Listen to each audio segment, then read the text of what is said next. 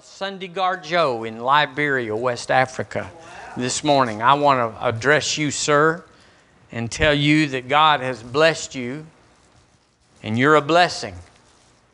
And for you to never take your eyes off of Him, and that He has a plan for you that's different than anything you've learned from your experience there around you, and that your gifting is going to make a way for you, and for you to dig deep into the things of God, for you to know what to do, and for you to have great results.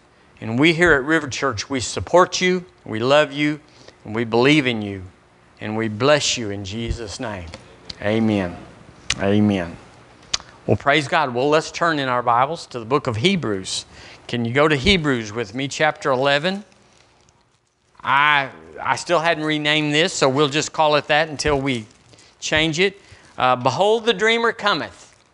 And we got that out of Genesis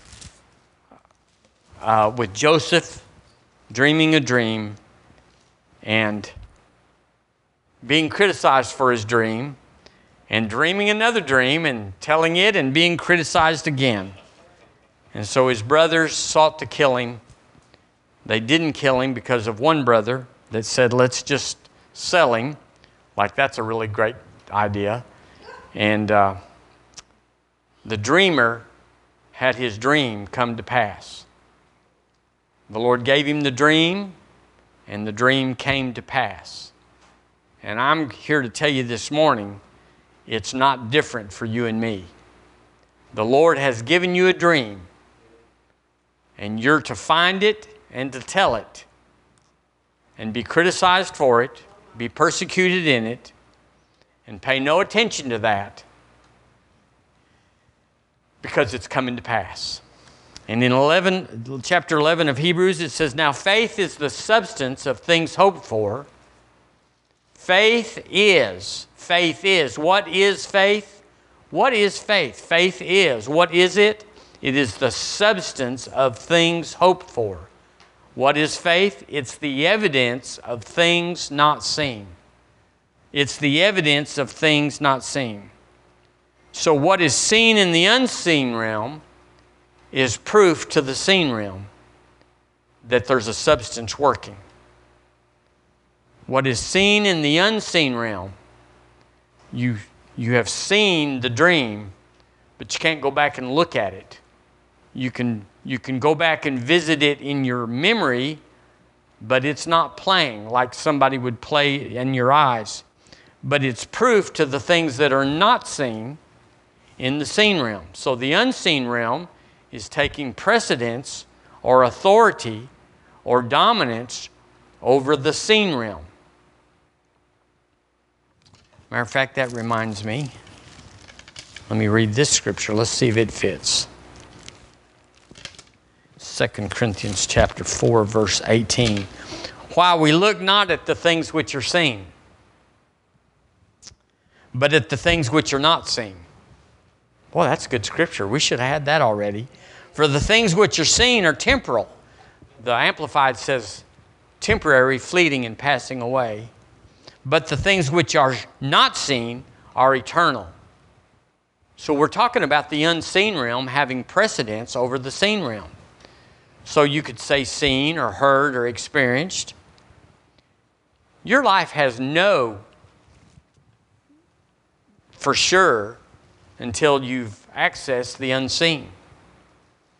No, every bad thing that's in your life or is looking there, or every even negative thing, like you want to sow seed, you want to sow thousands. Sure we do. Sure we do. Help me now. Sure we do. We all in this place have taken the word and let it set us free, know that truth, and we want to sow thousands. It doesn't mean that we're saying we can't have this and we can't drive that and we're going to be poor so that we can. We're not saying any of that. We're saying we have both of it. We're supplied, we're funded, and we're sowing thousands. And then if you'll keep meditating that as a hilarious, cheerful giver, you'll want to sow millions. It's the thing that you were made for, and so when you access it, it makes you happy. It makes you happy.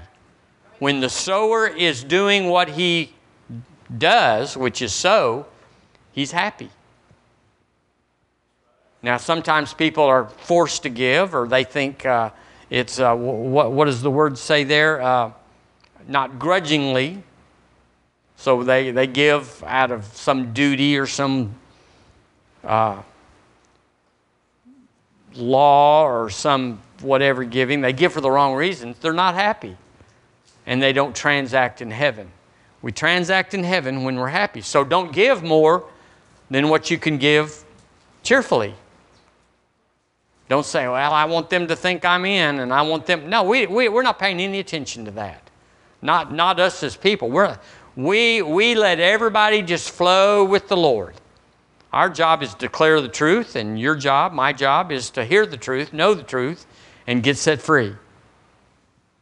We don't have an end in mind except to be free. So whatever that means. So what is seen is called an image. What you see, the dream you've had, or the dream you're resurrecting from having had, is called an image. It's called a lot of other words, but we'll call it in modern vernacular, we'll call it an image. It's something that you have seen. It has form. It has detail. It has all sorts of things about it that if you study the image, you can say, I know what that is. I know what the image is. So how does the image form? Well, after it's formed just by having a dream, if you had a dream and an image came into your heart and you saw something in your dream, if you were going to share that dream, that image, you would do it with words. So we've talked about the dog, the black dog, the tall black dog, the mean black dog, the mean black dog that's getting out of the fence. You know, we all can see what we're saying by words. We all have an image. Now, you may have a scruffy dog or whatever dog you have, but we could give you enough words that we would all see the exact same image. Well, that's what the Word does. The Word is images. And they're designed to be heard and transposed into an image that lodges in our heart. And then out of the abundance of the heart, the mouth speaks. And what we speak then becomes what we create. So the image, the dream, comes to pass if you're willing to speak the image. Are y'all here? Now, Dr. Cole said this, Dr. E.L. Cole. He's just really important in my life. He's been gone since '02, but he's written and spoken, and whoever is your Savior in your life, that's who you cling to. Whether it's secular, someone that bailed you out when you were in trouble, and you just never forget them. And so there's all sorts of people in all sorts of people's lives that at a particular time in their life, somebody saved them. They came by with a word, or they helped them, or whatever, and we don't forget those people. So always remember, if you want to be unforgettable, you're always going to be helping people. That's how we're unforgettable. But Dr. Cole said the most powerful thing that can be done in life, wouldn't you want to know what the most powerful thing you could do in your life would be? He said it's to create an image. The most powerful thing you can do in your life, with your life, is to create an image. And isn't that how we raise children? We create an image. If you tell them, baby, you're beautiful, you're precious, you knock them down, you're smart. Remember the movie The Help? What did she always tell her? You're smart, you is kind, you is important. And I mean that movie impacted me, because that little girl didn't have a chance to go off the track. Because that's what she heard, that's what she saw, and that's what she believed. So he said the next most powerful thing that can be done in your life is to destroy an image. So we hear of people that raise their children, and maybe you know someone, maybe you are someone that your parents or someone told you, you'll never amount to anything. You're sorry. You're no good. You'll never amount to anything. And those words are impactful because they form an image. And the image is what we see, and the image is what we say, and what we say is what we create. So this is very powerful. You can't just say, well, just confess the word, confess the word. If you don't know what the process is, you'll quit confessing the word, or you'll forget it, or you'll change it or whatever. But if you know the process, I'm creating an image in me when I confess the word. By His stripes I was healed. I see something different than I feel like thunder. I feel terrible. The doctor says you're going to die. It isn't going to be good. That created an image, but then the word says, by stripes ye were healed. You'll live and not die and declare the illustrious acts of the Lord, it says. That's a different image. So there's a conflict in all of our lives of some kind as we transition from one image to another, as we replace, as we destroy one image and replace it with another image. It's the most important thing you can do, but it's also one of the most challenging things that we do because our ears are always open and our eyes are always open to seeing things that do not line up with a good future. Our economy right now, our culture right now, it makes you think or imagine, I'd hate to be 10 years old right now and have 50 or 60 or 70 or 80 years ahead of me in this climate. I will remind you, though, that your grandparents saw Elvis and they thought the world was coming to an end and there was no hope and we're all doomed and all that. So, and we survived Elvis, didn't we? Hallelujah. And the Beatles, we survived long hair.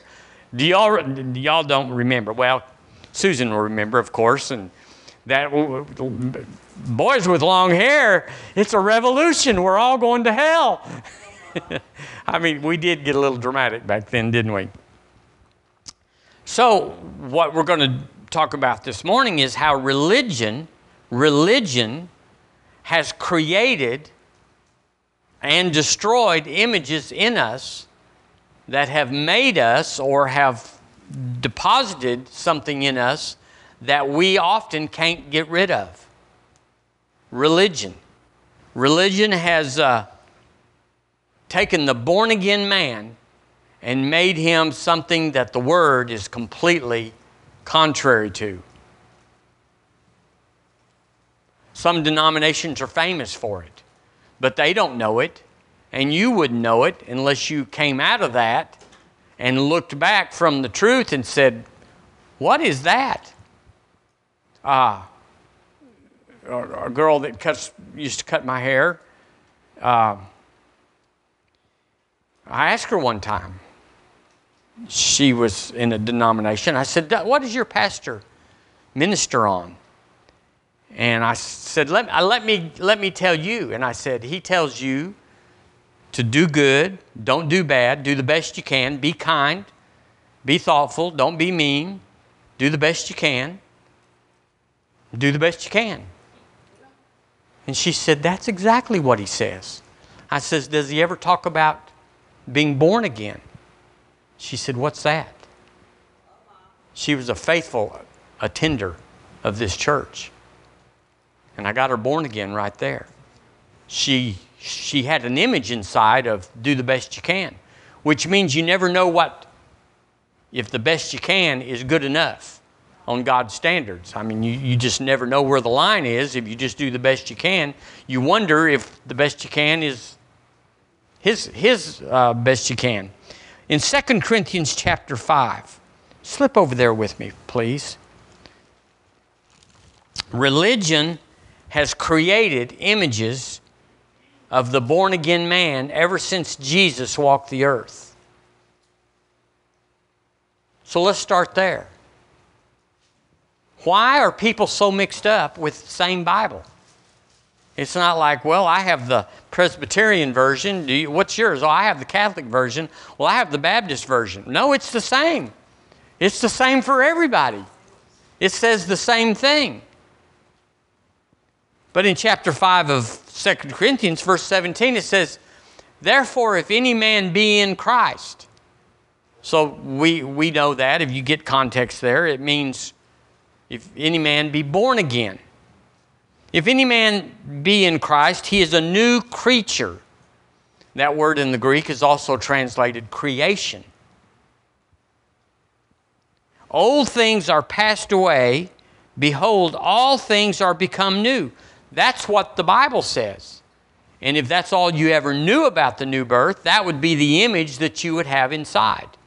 You would say, well, I received Jesus, and I'm in Christed, and I'm a new creation. You'd meditate on that and say, a new creation. And then you'd go on and say, old things, the old me has passed away. And behold, all things are new. I'm not the same. The Lord obviously destroyed the old man that I was, annihilated him. He doesn't exist anymore. But a new creation inside, same outside, same mind, but inside has been, I've been gutted and replaced. It's like pulling an engine out of a Chevrolet pickup. It looks like the same. It's still a 62 Chevrolet pickup, but instead of having that old 305, it's got a 396 or a 427 in it or something. It's different. It'll run the wheels off of anything now. And since you and I are helpless in being able to determine what happened at the new birth on our own, probably no feelings accompanied your new birth. None happened in mine. I believed it. Did y'all just believe it? They told you. They told you it was someone you trusted. They said they got it out of the Bible, and you know that's good. And so you believed what they said. You're born again. You've been saved. Saved from hell and saved to heaven is probably a lot of our experience. But we can't quantify that. We don't know what that means beyond that. They just said, okay, have a good life. You're going to heaven someday. And that might be all you know about the new birth. The image inside of you is, I'm the same as I was, because that's what happened. They didn't tell me anything. They just said, you're going to heaven. You're not going to hell if you act right. Oh, if you do right. Now, if you get in trouble and you mess up and you go back on this, we can't tell you what happens. Tell me when I'm getting warm. And so we can't quantify it. It's like I'm feeling saved today, but yesterday was a bad day. I was hell-bound all day. So it seems like that the Creator, the one of the new birth, the beginning of the new birth, He would have to explain it. In other words, if He did it, and He's totally responsible for this, He might have something to say about it. Well, He does. And here it is in the Bible. New creation. Old things have passed away. Behold, all things have become new. Well, that helps a little bit. If we don't know this verse right here, if all we know is however you got born again, whatever little experience at 5 minutes, 15 minutes, maybe someone sat down with you for 20 minutes, then they threw you in the tank of water, pushed you under. If they liked you, you came up in 10 seconds. If they didn't like you, it was quite a bit longer than that. That's a joke. Come on, y'all. Help me here a little bit. It creates a vacuum. And if you don't know what happened to you at the new birth, there's a vacuum that's demanding an image of an experience or a transaction. In other words, somebody's going to come by and say, this is what happened. And if you don't have something sitting in that spot, you might believe it. I looked at some other versions because I've met people. Have y'all met people that would explain their born-again experience, or they'll just say, you say, are you saved? Are you born again? Do you have Jesus in your heart? How many have heard this? I've been baptized. Yes. And they go straight there. And so you know that's the image. I know I'm saved because I went into the tank. I went in, and they held me under, and I came out, and They Shandai'd me and said, in the name of this, and you're saved, you're going to heaven. And that might be, when you walked out of that and got a towel on, that might be the only thing you know. And so you just know I was baptized. How many of y'all know that's not enough? It's not enough. Because there's more to that than that. So you could go anywhere from being totally deceived about the new birth all the way to being the man that is transformed by the renewing of his mind, that he might, what does it say? That he might know the good, the perfect, and acceptable will of God. So you could be from totally deceived, born again, to totally on top of it, and can lead a whole crowd of people through the new birth. What a range that is. We should know something, but it's based on that image that's inside. And then the image gets a little foggier because you get preachers on TV or whatever that say, turn or burn. Get right or get left. And you go, what's that? They told me I was going to go to heaven.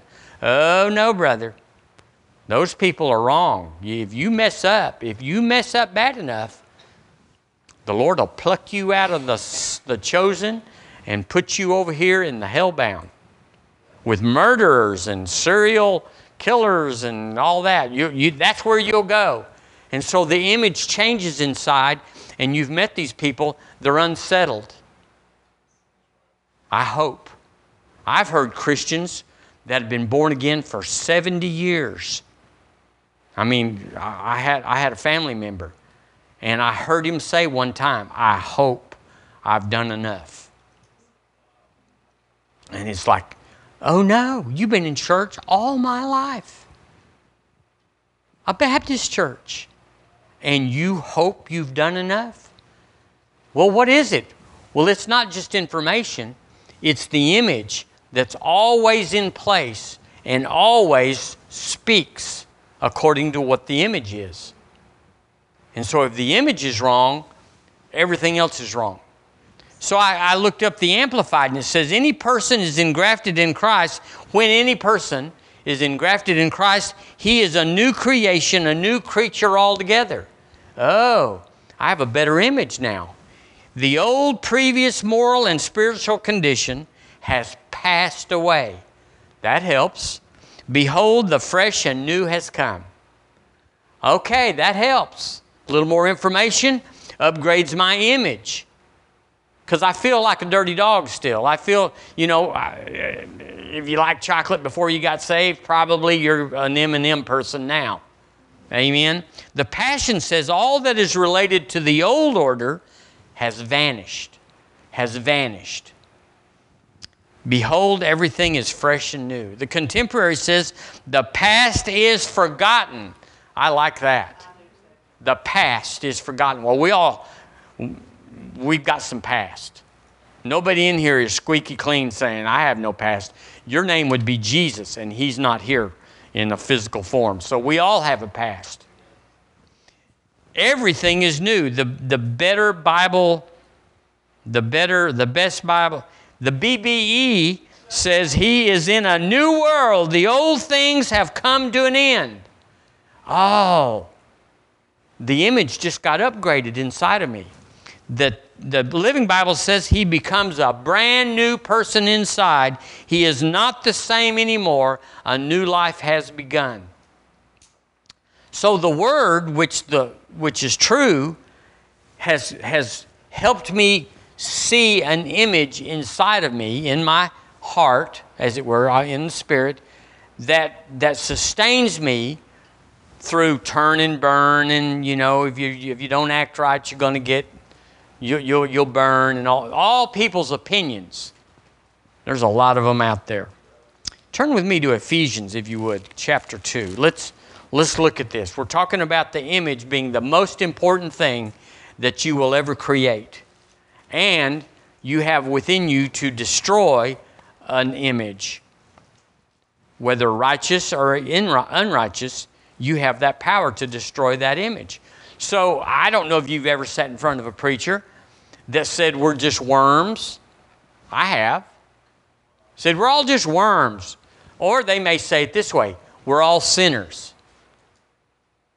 A house full of born-again people, and they say, we're all sinners. We're all sinners. It's just the grace of God that we're going to heaven, but we're all sinners going to heaven. The theology's kind of messed up from I'm a new creation in Christ. Old things have passed away. I was a sinner. Why is the sinner tag still here? Oh, you misinterpreted and misspoke the Word of God. And you're allowing, for whatever your purposes are, to allow me to see myself still as a sinner with no hope. Because if you're born again and they call you a sinner, the preacher who ought to know, if you're still a sinner, then you'll always be a sinner, because there's no new birth. It's just the new birth. Are y'all with me? So we have that image. And those people, you go, where are these Christians coming from that don't know anything and that are so guilty and ashamed and cast down? Well, they just came from church where they were born again last week, but this week they're still sinners.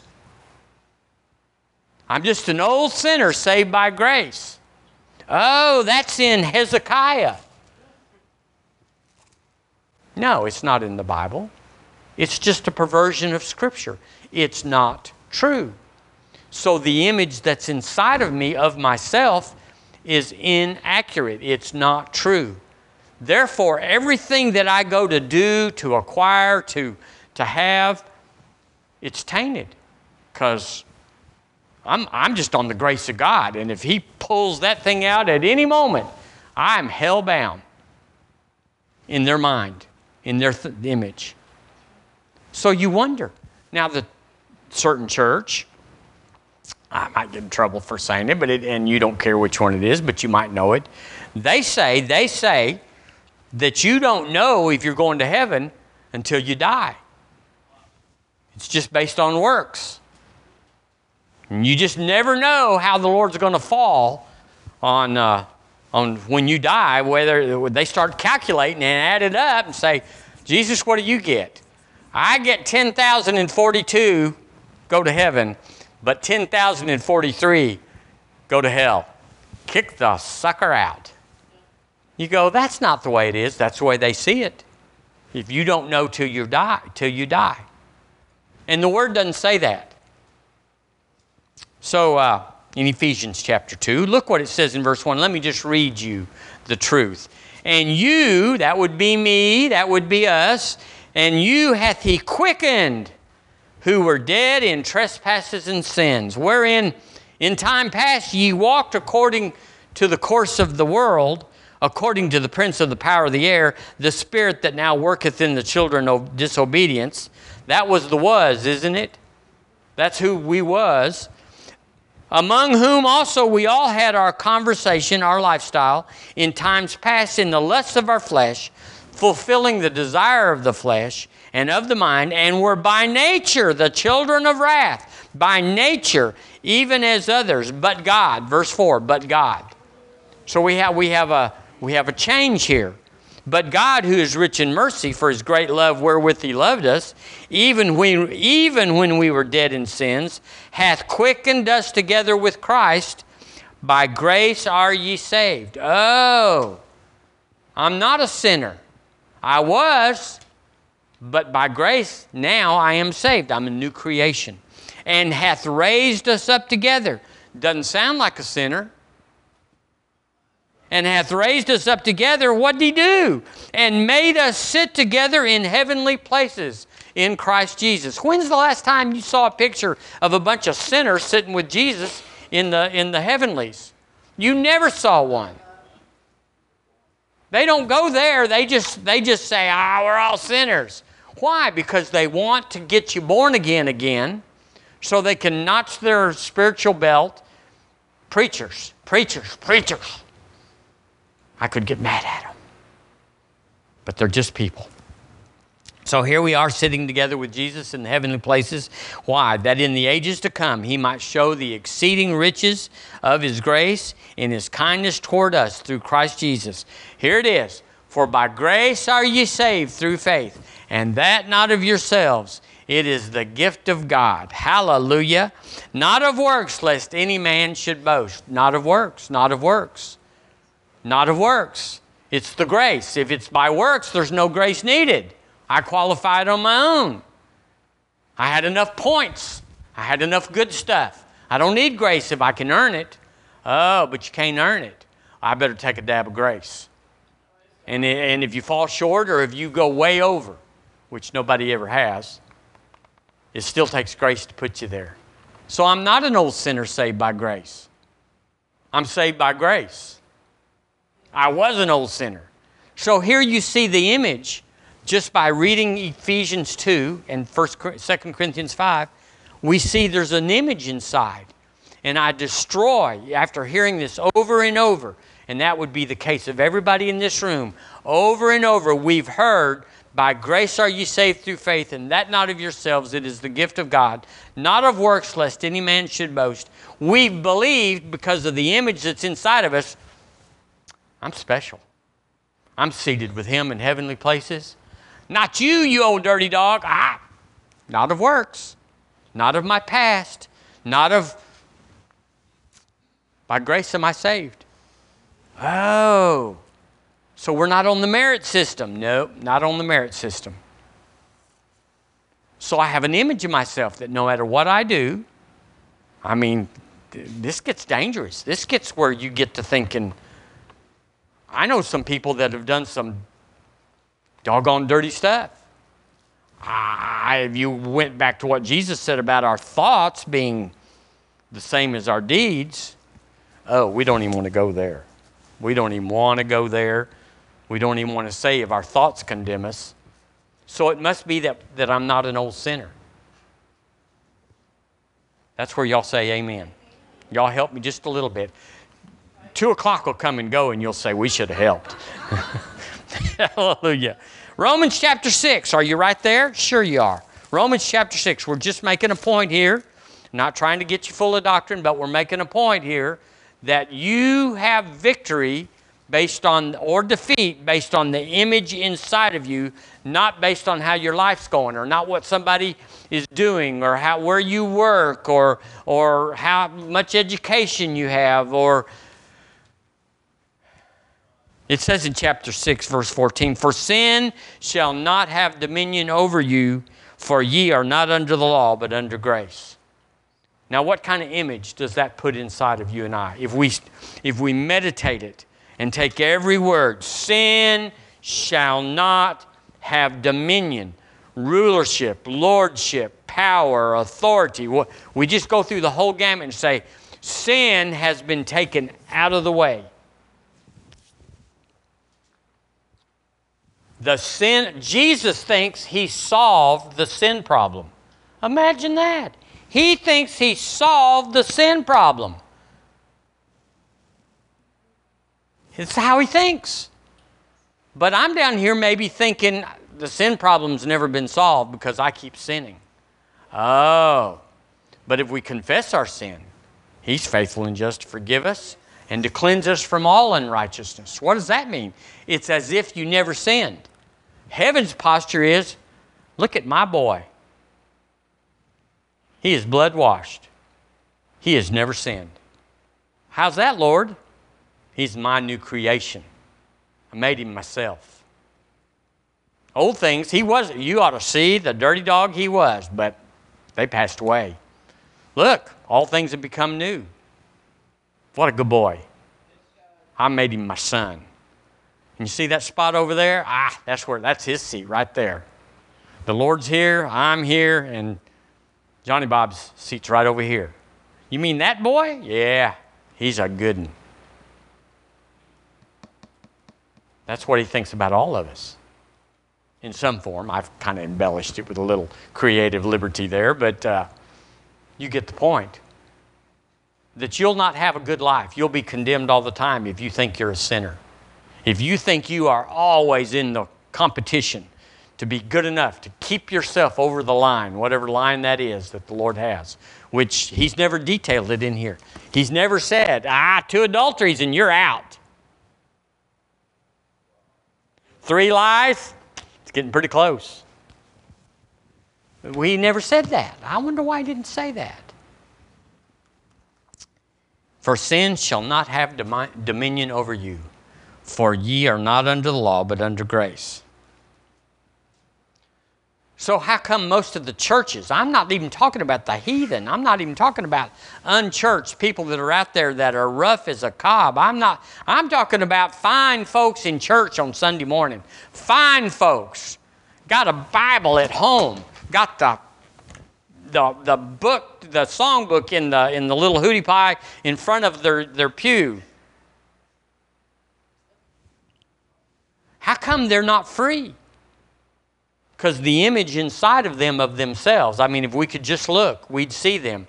They see themselves as dirty, as condemned, better than some. Now, got to give them that. We're better than those folks down there, those drunks and those addicts and those perverts over that. We're better than them, but still, we don't know. That would be debilitating. Would y'all say that would be hard to live a victorious life? So when you go and minister to them and say, God loves you, you just watch them. What's their reaction? You just don't know my life. Are you saved? Oh yeah, got born again, but you don't know my life. I have failed a few and more times. Well, it don't matter if you're born again. And you can't hardly get anything in them because the image inside of them is so strong.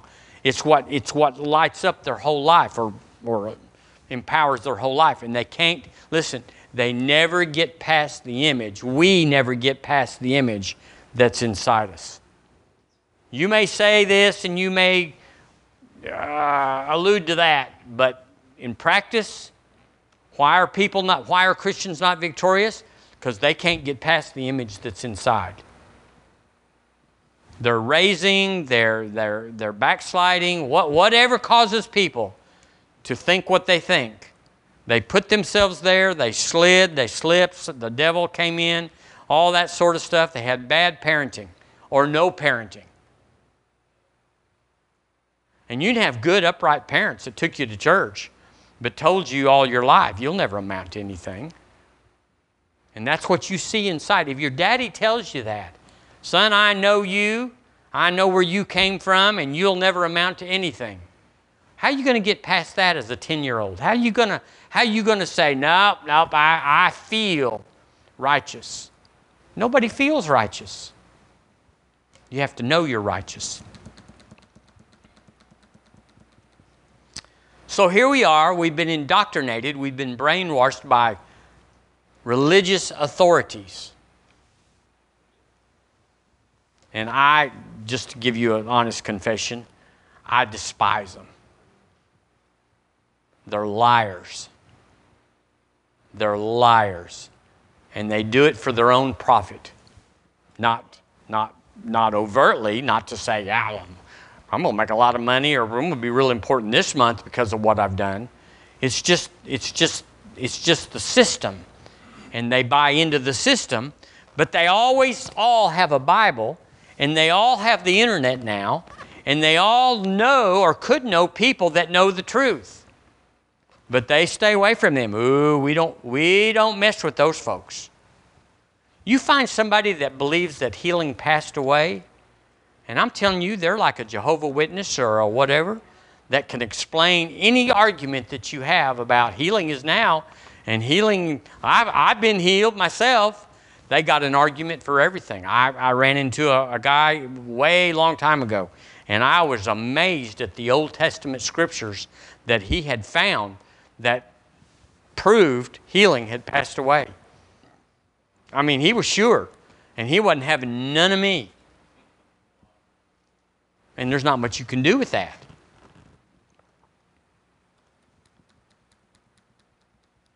So the thing is the Lord, who we all call upon, deceived or fully transformed by the renewing of our mind, we all call on Him. He wrote a love letter to each one of us and said, I'm not going to mess with you. I'm going to set you straight. I'm going to tell you how much I love you, and I'm going to tell you what I'm going to do with your one and only life. Here's what you can do. If you'll read it and believe it, this will be the image inside of you that will cause you to rise up above every circumstance, every situation. But if you choose not to read this and only listen to naysayers, religious people that have always listened to religious people, then you'll be a religious person and you won't have any victory. The image inside will not be changed, and even though you are changed, you will see yourself as you were, and you will live that life. You will go to heaven if you're born again, but until then, it'll be just like you thought. It's hard down here. Life is hard down here. Life is hard down here. And we just got to suffer through it and get to the other side of it. If you would turn with me to Psalm chapter 8. He's preaching real good this morning. Doggone, I'm gonna wake up if he keeps going. Psalm chapter 8. Now this is Old Testament, of course. But a lot of the Old Testament is prophetic. You know, Isaiah 53 talks about Jesus. Very prophetic. Psalm 22 talks about the crucifixion and exactly how that is. So there's prophetic things in the Old Testament, and we're real careful. We don't make doctrine out of Old Testament, but we know it points to the New Testament, and sometimes it's graphic so that we can understand some things that we might not otherwise. I did a study, and I've brought it here.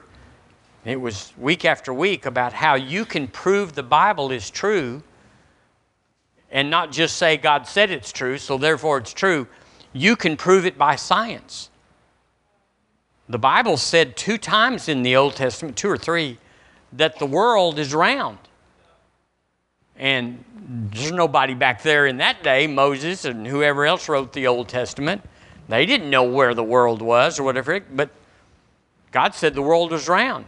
And Galileo and Magellan and Christopher Columbus, they were all facing the doctrine of a flat earth. And they just said, but it says in the Bible that it's a globe, that it's round, and so we won't fall off.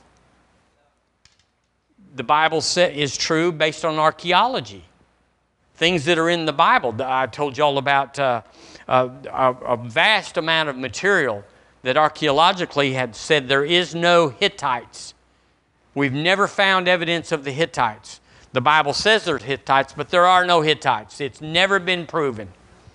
And then one day, someone put a shovel in somewhere else, and there the doggone old Hittites were. Just exactly like the Bible said. Doggone, they messed up everybody's play day. And then we know from history, other accounts that document things that they go, we have no record of. The other day I read an archaeology review. Someone sent me the subscription, and I chunk it every month, but every month they said, doggone, there's evidence that David really existed. You think? So history confirms what the Word says, and then just wisdom. There's other things, but wisdom confirms the Bible. You take the Proverbs or James and just read it, and you go, well, that's true. And the Bible said it. But anyway, God says His Word is true, and we believe it because of that. But even if you don't believe Him, you can go to the natural side. In Psalm 8, look what it says. Let's go to verse 3. I'd like to read the whole thing. The psalmist said, when I consider thy heavens, the work of thy fingers, the moon and the stars, which thou hast ordained, what is man that thou art mindful of him? Wow. So if you look up in the sky and you see, wow, did you know there are more than 1 billion stars? We can only see 10,000, but there's way more. And that you're like, well, this demands a creator. Son of man, that thou visitest him, for thou hast made him a little lower than the angels.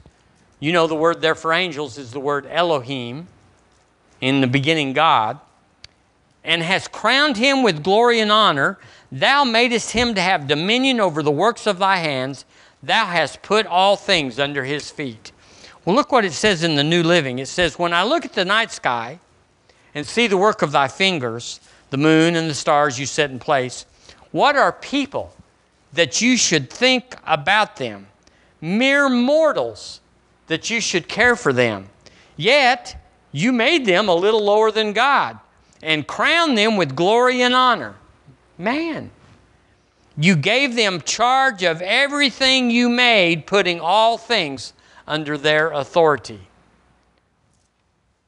Well, that changes my worm image. It upgrades it. I'm not an old sinner saved by grace. Doggone, I'm in charge of something. The Bible says I'm in charge, and the Bible's true. Prove it 100 ways, but it's true, and I believe it. And the Bible, because I can't feel what's the truth. There's nobody that's living down here that knows the truth. I have to go to what God, who said the truth was Him, what He said. And He said, I'm in charge. I'm large and in charge. Well, do I feel large and in charge? No, I do not. I'm like, oh, Lord, help me balance my checkbook this month. You know, that sort of thing. But He says you're in charge. Jesus said, heaven and earth, all authority has been given to me in heaven and earth. Go therefore. He said I was in charge. One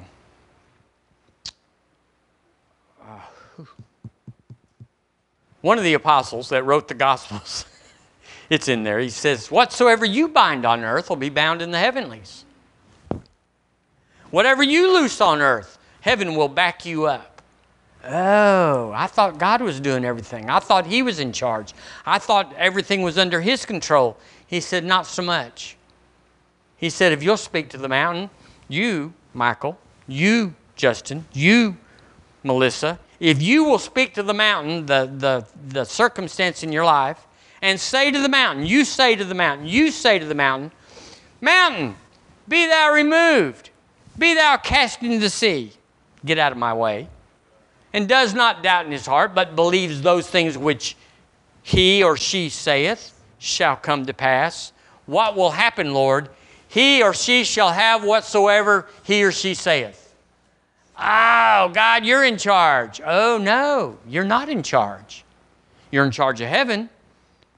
And you're in charge of keeping the law, keeping the sun coming up at the same time, and orbits and all that stuff. But things that just come by. Well, God sent a storm. Did He? Actually, it was just a high-pressure system that got overtaken by a cold front, and the moisture from the Gulf came up, and it caused a storm, and it was a natural occurrence from the earth turning and our systems. It rains on the just and the unjust alike. Listen to me. The Lord's not in charge of the weather.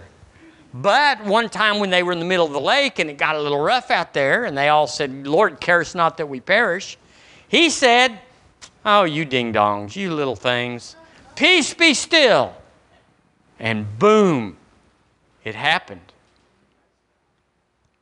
Lord, if it be thou, bid me come. It's me. So He walked on the water. It's never happened since that we know of. Never happened before or since. So I wonder what else is happening before or since. We know that Philip and the eunuch, the word says he was carried to Azotus. That he was boom with the eunuch. Where was he from? Ethiopia. Yes, he was from Ethiopia. Got him saved, got him baptized. And then boom, he was in another city. Oh.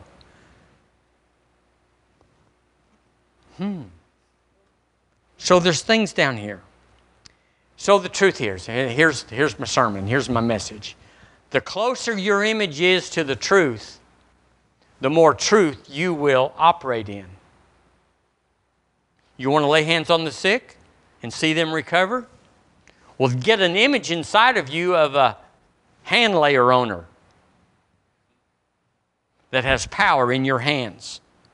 The word says in 3 different places that there's lightning coming out of our hands. No. There you go. So we lay hands on the sick and they recover. Well, I'll try it. Well, it helps if you believe it first inside. It'll happen anyway, but if you see yourself as someone that's got power over sickness, guess what? That image will perform itself, will accomplish itself. So Dr. Cole always said agreement is the place of power. Let's say it together. Agreement is the place of power. Whatever you agree with, that's the amount of power. You hook into that power. So if you believe it passed away, and the signs and the apostles, and they all passed away, and all, you believe all that stuff, you'll have no power, because that has no power. It's not true. But if you believe that given it shall be given to you, and you act according to that image, which we all have, well, guess what the power is? Agreement is the place of power. You agree with the Word will release its power to you. The closer the image inside of you of who you are, I am seated with Him in heavenly places. Greater is He that is in me right now than he that I'll face. He always causes me to triumph in Him. As He is, the Lord Jesus, so am I. Right here, right. Little old me, little old never did nothing for nobody good, always had a wreck. That's me, as He is. Right here. Oh, how'd you get that? I started talking the truth, and the truth formed itself inside of me. It's an image that sustains itself. It's who I am. You are who the image inside of you says you are, no matter what this says. As far as your life, if you think you're poor, if you think we're poor, we don't have nothing, we're never going to have nothing, boom, lack just settles down over you and says, we're comfortable right here. We believe we'll stay for a while. But if you're a bill-paying, a debt-free, house-owning, car-driving believer, guess what? We'll see you driving by, going to your house. That's how it works. I wrote this down. What you are and what you have is equal to the image inside. So it doesn't matter what you tell us. You can be a bull shooter. Can you say bull shooter in church? I think you can. Forgive us if you can't. But if you want to be someone that just tells stuff, we might believe you. But the kingdom doesn't. Because the words have a source. And if they're coming out of your bull shooter head and you're finagling and you're seducing and you're conniving and you're scheming or whatever people do to make other people think there's something they're not, it doesn't matter. Those words will be empty. The Bible calls them clouds without rain. They'll be empty. But if you get this part down in here, that does not doubt in his heart, but believeth those things which he saith inside of here shall come to pass, something's happening when you speak. When you tell the mountain of sickness, you're done. You're done, you're done, you're done. And I am not living with you anymore. That's what you'll have. So you can tell us what you want us to know. Oh, I'm spiritual. Yeah, I'm a hot dog from heaven. But you don't believe it inside. You're just schmoozing us.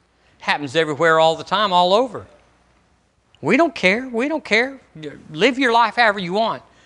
But if you want to get something done that will follow, that will say, I want to be like Him, you're going to have to develop this down here inside.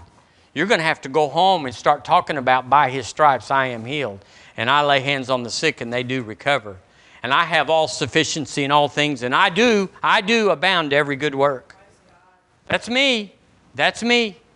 He was made poor. He was rich and He was made poor that I through His poverty might be made rich. So you can say that. You can quote it. It's the truth. But you got to keep the quote or the confession, the image former, you got to keep it consistent. You can't tell us, oh yeah, we're believing God. We're all over it. And then go home and say, how can we afford to get out of this month's rent? Well, there's a contrary. There's a mix-up. and nothing will settle. The image in here will not form according to this. It'll be a mishmash. The Bible says the double-minded man cannot hope to receive anything from God. So that's why you have a bunch of Christians that are old sinners saved by grace when they're with their buddies, but they want to be a new creature in Christ when they're with you. You didn't say anything because your mouth will project words out of this thing or out of down here. And there's a gate in there. The good thing is, or the telling thing is out of the abundance of the heart, whatever's big, that's what's coming out. So if you got lack down here, we're going to hear it. Are y'all there? I said, if you've got anything in you in abundance, we will hear it. And if you want to know if somebody's in faith, which we're not judging. Just sit and listen to them. And they'll tell all. Just listen to them for a while. At first they'll say, oh yeah, we got our bills paid. Me and Mama, we're doing good. We're believing for this and that and the other. But they'll run out of that pretty soon. And if you just sit there and listen, finally said, man, we got a bill the other day that's just wiped us out. We're thinking about selling and moving and going somewhere else. And you go, okay, that's really you. And we're all there until we develop it, until we change the locale of our words. But the way you change it is you got to put stuff in here. Are we doing that this morning? We're putting things in here that can come out, and the mountain will move based on what we just said. I wrote down, you want to know what else I wrote down? You cannot be, have, or do more than the man inside. Now that's sobering, but if it's true, it's no need to give up. It just means change the man inside. Change the image of him inside. Put a giddy up on putting this in. Quit running around with people that are poor-mouthing and sick all the time and my arthritis is this and my, that or that. I mean, we want to help them, but you just can't run around with them and hope to be better if they think they're spiritual or if they think there's something. I have so much here, y'all. It's just so good to hear the truth. It gives hope. You can feel hope. I can do that. I do have that image. When he said that's me. I got to fix that. And I know how to fix it. It's not like, I got to walk on water and I got to... No, all you got to do is just give yourself to the Word. I can do that. And I can shut my pie hole, my mouth, I can shut it about poverty and lack and little and failure and how are we going to make it and it's hard and what are we going to do and the world is coming to an end and the sky is falling. We gotta quit that because it's enforcing something inside of us. The real you is hearing that and saying, okay, we're in the baking stage. We poured the cake into the pan. It was liquid and everything. But once we put it in the oven to bake it, we can't stir it anymore. It's going to form up and be hard, and we're going to frost it and eat that puppy.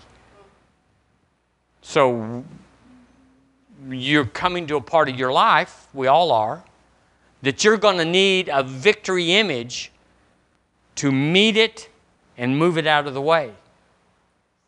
So if you don't have a victory image, then just like always has been, this thing will overwhelm you. Whatever you're facing, whatever's coming, and there's something coming. Y'all know that in the world you shall have tribulation. So there's always something on the track. And you and I are the ones that decide, I'm through with that mess. I'm through with it. Well, how are you going to do it? Well, I'm just going to take my authority. No, you're not. You're going to do just exactly what is here says to do. Well, I'm going to change this then. I'm not an old sinner saved by grace. I'm the righteousness of God in Christ Jesus, bless the Lord. I've been raised up together and seated together with Him in heavenly places. I'm somebody in Him, in Him, in Him. So what am I going to believe? How I feel? What they say? Or what He says? It makes all the difference in the world. So we're just talking about the process of what renewing your mind does. It's not just like I'm healed, I'm healed, I'm healed. It's not that. Because you can't just say I'm healed, and I'm healed. Or I'm rich, I'm rich, I'm rich. You got to put the Word in, because the Word is what transforms us.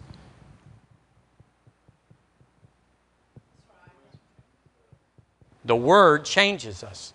Not hope, not emotion, not our lusts and our desires. It's the Word. I'll read this and then we'll have to quit. Proverbs 18:21 says, death and life are in the power of the tongue. Y'all know that word. The New Living says the tongue can bring death or life. I like the Passion. It says your words are so powerful that they will kill or give life. But out of the abundance of the heart, the mouth's going to speak, so we can't stop it. You can't sit there and guard your mouth all the time. Whatever's in there is going to come out. So if you're little on the inside, little's coming out. Well, I don't want to be little. Well, little's in your future. If little's inside, little is coming, and it never stops. I want to be big in Him. Oh, you got to put big in. You got to put strong in. Strong men finish strong. So we got to strengthen ourselves in Him.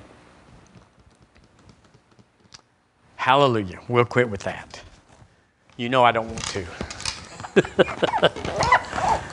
But should the Lord tarry, Wednesday night we will giddy up again. Because this is what we do. The good news is, the bad news is wrong. We're not afraid to debate anybody about the Scriptures. It's not like there's certain hidden little things we don't understand. We understand it all. I mean, I'm not saying we understand it all, but we know that if we press, we will find the truth. The truth is in here. There's no mysteries that have been unsolved. There's no, what about this? I got you on that. No, there's an answer for everything. And so we just say yes. Isn't Jesus wonderful? Yes, I want to lift up the Lord Jesus, who's making everything possible in our life. He's coming for us, y'all. He's coming for us. Nobody knows. Although I will tell you, it's not like they say. Nobody knows. We're just sitting here and it'll just happen. No, the Word says nobody knows the day or the hour. But after the day, you can know. We will know. I hope you have a sense of urgency inside of you about this day that's coming. Even if you're not interested in knowing the week or the weekend or the month or whatever. We should have an urgency about us that's not like previous generations and not like the 20 years ago for our own selves. This thing is playing out. But if I'm wrong, if I'm totally wrong and He's not coming for 35 years and you and I will already be in the ground and then someday raised up through the ground, it doesn't matter. You just got so many days. And if you want to do more, then you got to giddy up.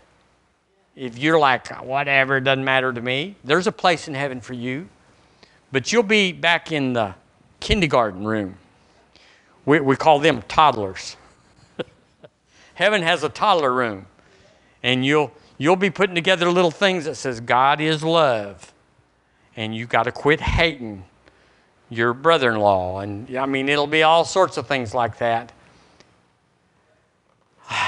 And then there's the millennial reign, where that after 7 years of the marriage feast of the Lamb, while the tribulation's going on in earth, we'll be, you think we have good church fellowships. Just wait till we get to that one. And it'll be so fun. And then we'll have 1,000 years to rule and reign with Him. Based on what you did here. That's the thing about going to heaven. It's not based on works, but rewards are absolutely based on works. Entrance into heaven is based on grace, but the rewards are based on what did you do with what He gave you. And you go, well, I don't care. Just to be there will be enough. I know you say that now. You might think that now. But when you get there, you'll say, it would have been easier to serve Him than to serve what I was doing. I should have served him. Because look at what those people are doing. They're in charge of cities. And here I am. I'm doing the garbage pickup on 4th Street. Or whatever. I'm just kidding here. Amen.